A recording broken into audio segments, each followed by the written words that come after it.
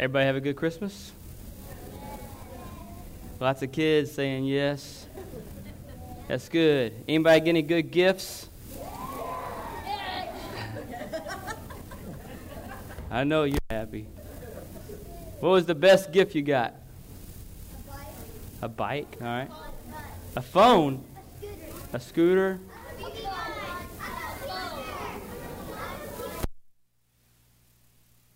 This thing went away. A computer? You didn't get a computer. You don't know what to do with that computer. I think the best gift I got was not having to put the trampoline together by myself. Larry and Doug came over Christmas Eve morning, and we knocked it out in a little less than 2 hours, so I'm thankful for family. This thing's kind of going in and out, huh? That's okay.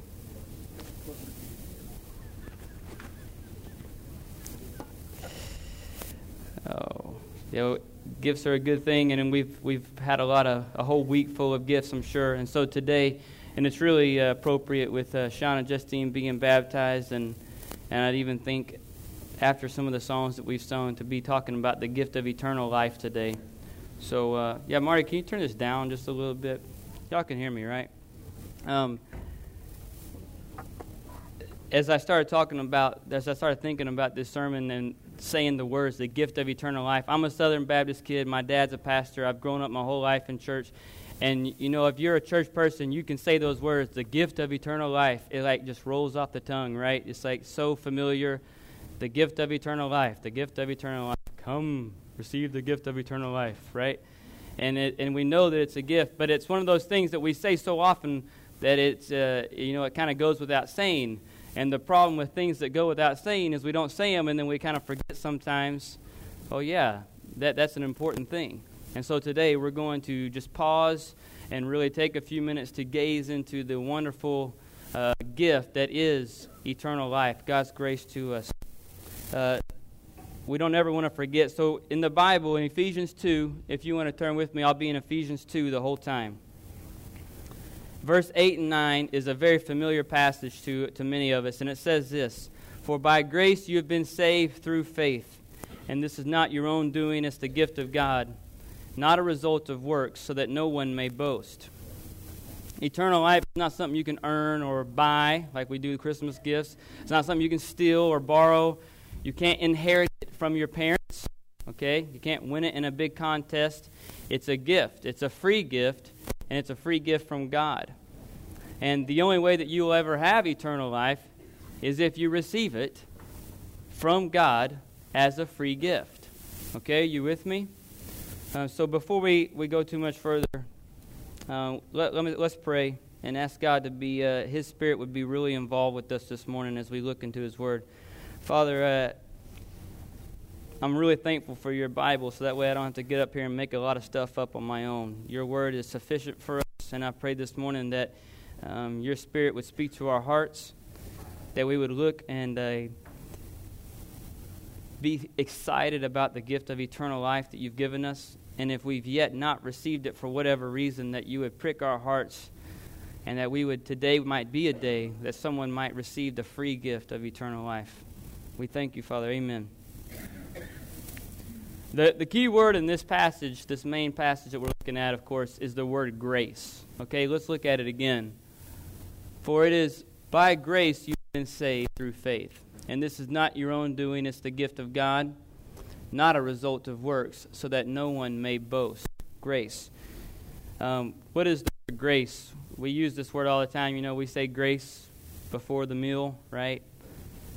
Ainsley, she likes to dance, so we go to this recital every year, and all these people, they dance, and some of the older ones, they look really great, and we say, oh, that dancer has grace. And I remember in college, in my music theory classes, there was something called a grace note. But, and you don't worry about paying your insurance premium on time because you know there's a grace period. Thankful for the grace period. So what then is this grace that this passage is talking about? This grace that we've been saved by, what is that talking about?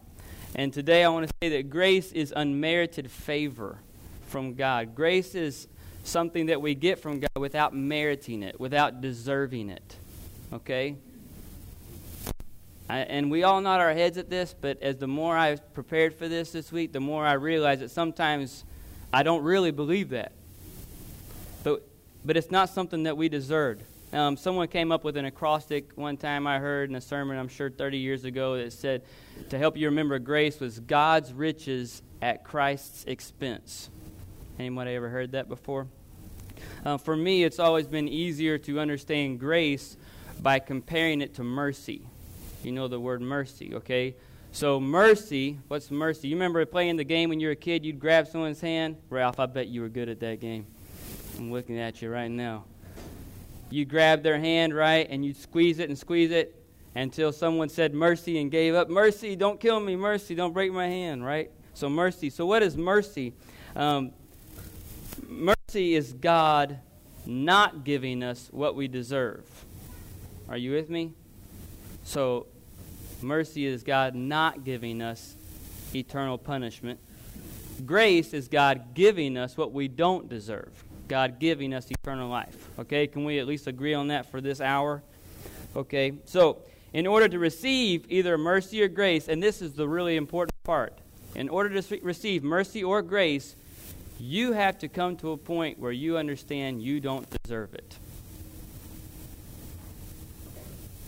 I thought that was really great when you were reminding us that Sean said, how could God forgive me? It was a feeling of not deserving, right? Okay. This is a big deal because in order to receive mercy, we have to believe that we deserve hell. That's tough to say from up here because especially in a day and time where kind of everyone tells us, oh, you're good enough. You deserve this, do that. You deserve it. You've worked hard. You know, you are good. We read books about teach us how to be even better ourselves, right? And if we're going to truly receive God's mercy, we have to believe that what we deserve is eternal punishment. And if we're going to receive grace, we have to truly believe that we don't deserve it, no matter how good a person that you are, no matter how cool you are, how talented you are, no matter how much money you have. If you're going to receive God's grace, you truly have to believe you don't deserve it. So before we get to verses 8 and 9 where we started, we need to back up to the beginning of this chapter and figure out where we stand in relation to God. Okay? Do we really need God's mercy? Do we really need His grace? Look at verse 1 through 3.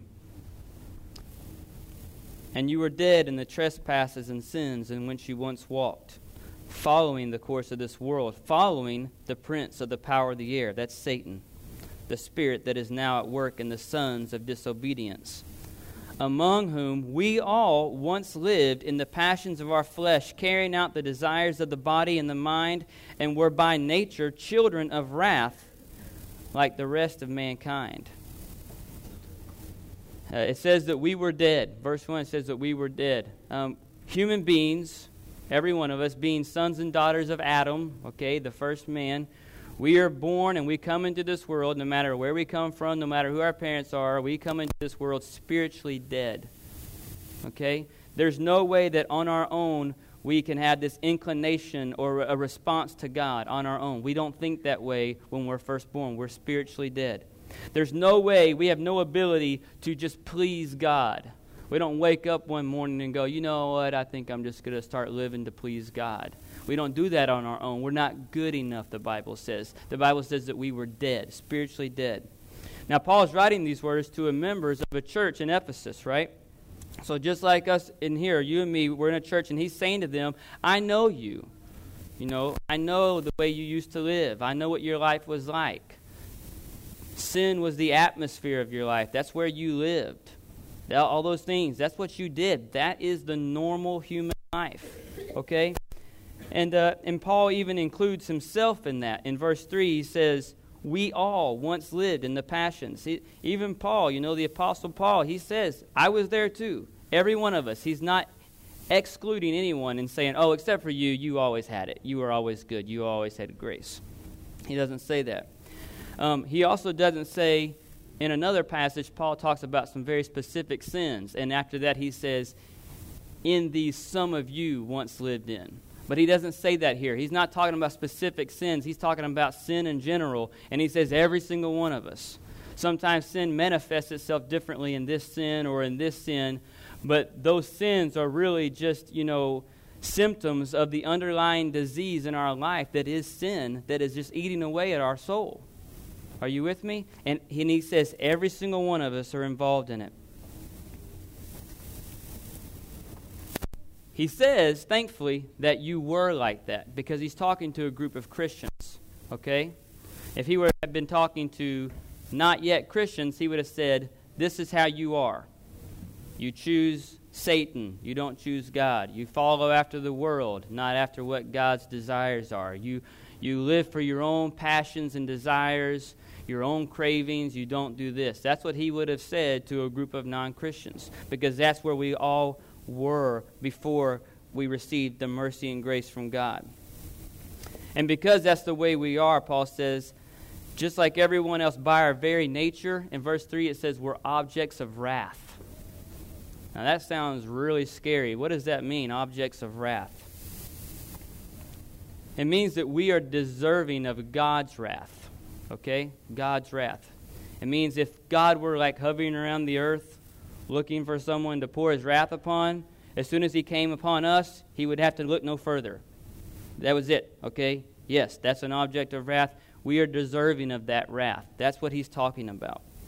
So the conclusion we have to draw from these first 3 verses is yes, we need God's mercy. We need his grace because of our relation to God and where we are. We are dead, spiritually dead. The day we're born, we are dead. So let's see. The only hope we have after reading those first 3 verses is if God will, for some reason, choose to have mercy on us. Right? Let's look at verses 4 and 5. Verse 4. But God, being rich in mercy, because of the great love with which he loved us, even when we were dead in our trespasses, made us alive together with Christ. By grace you have been saved.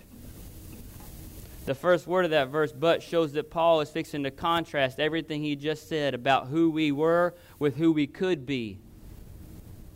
I can just imagine, someone who's on death row and they're fixing to read all the things that he's done wrong and said, because you done this, this, and this today, we're going to kill you. The only word in the entire English language that guy wants to hear at that moment is what? But. That's what he just did. He just listed all the things that we are alive in, that we're dead in, all of our sin, all the selfishness, all these things. And he says, you're dead, dead, dead. And because of that, you're an object of wrath. And then in verse 4, he says, but God, rich in mercy, and he pours out his love on us.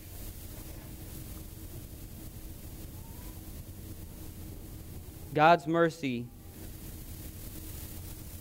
on his helpless enemies flows from his own loving heart, not from anything that we've ever done to deserve it. Have you ever heard the phrase, God helps those who help themselves? Have you ever heard that? It's not from the Bible. Okay, in case you've been telling people that, it's not. Okay? It's not. As Paul shows us in this last section that we read, actually the exact opposite is the truth.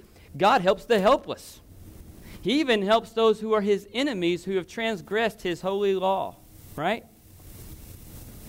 He helps the helpless. He helps those who have looked him in the face and turned and chosen to follow Satan instead. And he still pours out his love on us. Isn't that amazing? So it's God's mercy that turns away his wrath from us, not giving us what we deserve, which is eternal punishment or hell. It frees us to suffer from suffering that eternal punishment. But God's grace goes even further than that. Let's look at verses 6 and 7. So not only does he save us from wrath, but what does he do for us? And raised us up with him. Verse 6.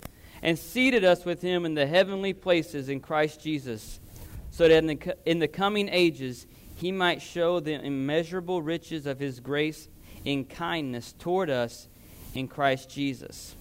Not only does God forgive our sins, which is the mercy, he gives us eternal life, which is the grace. Are you with me?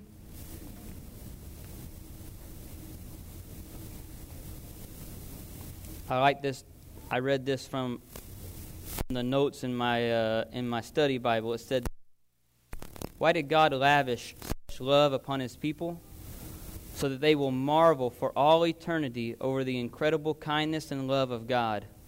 It will take all of eternity to fathom God's love, and those who are saved will never even plumb the depths of it." It says that He gives us eternal life so that in the coming ages, in verse 7, He might show the immeasurable riches of His grace toward us in Christ Jesus. So we see He gives us mercy, gift, not getting eternal punishment. He gives us grace, free gift, eternal life with Him in heaven. So now we can read those first two verses with a little bit better understanding of what Paul was saying. Let's look at those again. Verse 8 and 9. "For by grace you have been saved through faith. And this is not your own doing. It is the gift of God, not a result of works, so that no one may boast." In verse 8 there, it uses the word "this." Marty, go back to verse 8. "For by grace you've been saved through faith, and this is not your own doing." This is talking about the whole process of salvation by grace through faith. Okay, sometimes I think we think that grace is the part that God does and faith is our part. Even faith is a gift from God. We don't just muster up enough courage to trust Him. He gives that too. So this proves to us that the whole process of salvation by grace through faith is nothing that we've done by ourselves, but only a free gift from Him. Are you with me? Not any part of it is something that we do on ourselves. Only a gift. Eternal life is a gift of God. And what a marvelous gift it is. It makes me wonder why so many people decide not to line up to get this free gift. Right? What keeps people from receiving the gift? I think there's two things. The first thing is that they can't believe it's really a gift. There must be something that I have to do to get it, right? A lot of times we think this way. But the Bible tells us there's nothing that we can do to add to what Christ has already completely done and finished. He paid the full debt of our sin on the cross, and all we have to do is believe in Him as Savior and Lord, as He will forgive us of our sins and give us the free gift of eternal life. That's it. You don't have to get your life straightened out first, so that you can present yourself as this really great, clean person before Him. If you're waiting on that, you're waiting on something that will never happen. This room is full of Christians who have received the gift of eternal life and still don't look very clean on the inside, right? So we don't wait on those things. We just come to Him as we are. We realize that we need it, and then He gives it. Are you with me? The other reason that some people don't turn away from their sins and turn toward Jesus and the free gift of eternal life is that they think they already have it. They think they were born with it, or somehow they got a hold of it at a really early age. They think that they must have it because their parents had it, or because they grew up going to church, or because they go to church now, or because they teach a Bible study, or because they sing in the praise team, or because they give their money to the church. They think they must have salvation, right? If they don't have eternal life, they think, well, why would I look so much like a Christian? Or why would I act so much like a Christian ought to act if I didn't have it? And they think that the minor sins in their life, they wouldn't really keep them from having eternal life with God. They think that they've done more good than bad, right? And they'll say, well, I'm not perfect, but in their heart what they really mean is, I'm not perfect, but I'm a lot better than most of the other people I know, right?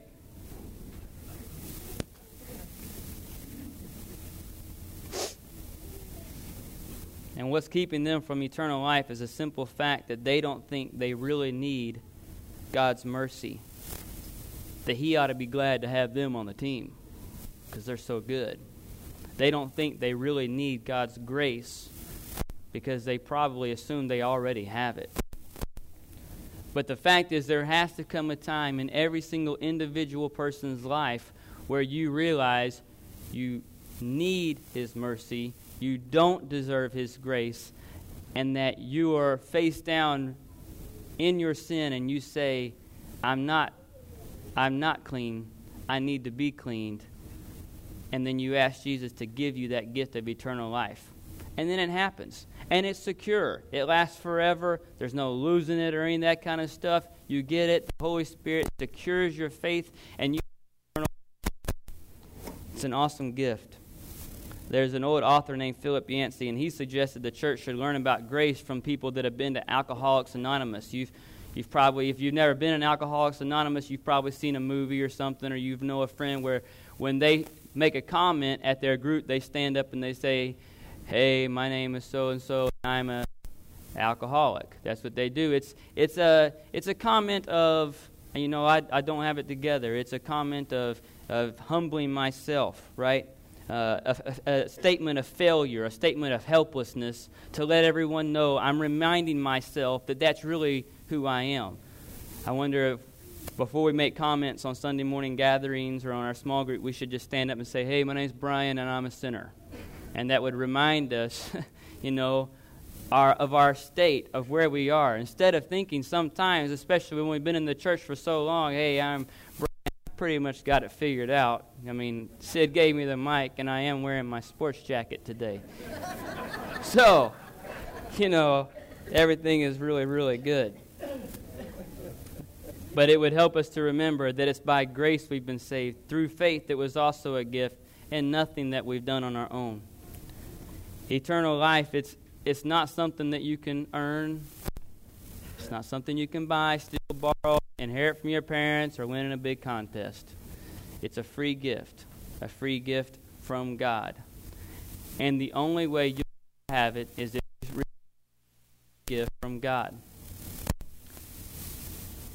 Is that what you have? Is the salvation that you talk about, that you think that you have, was it a free gift from God? Or do you have it and assume that you have it because of whatever reason? Because of who you are, who your parents were, how you act, or what you do on Sunday mornings.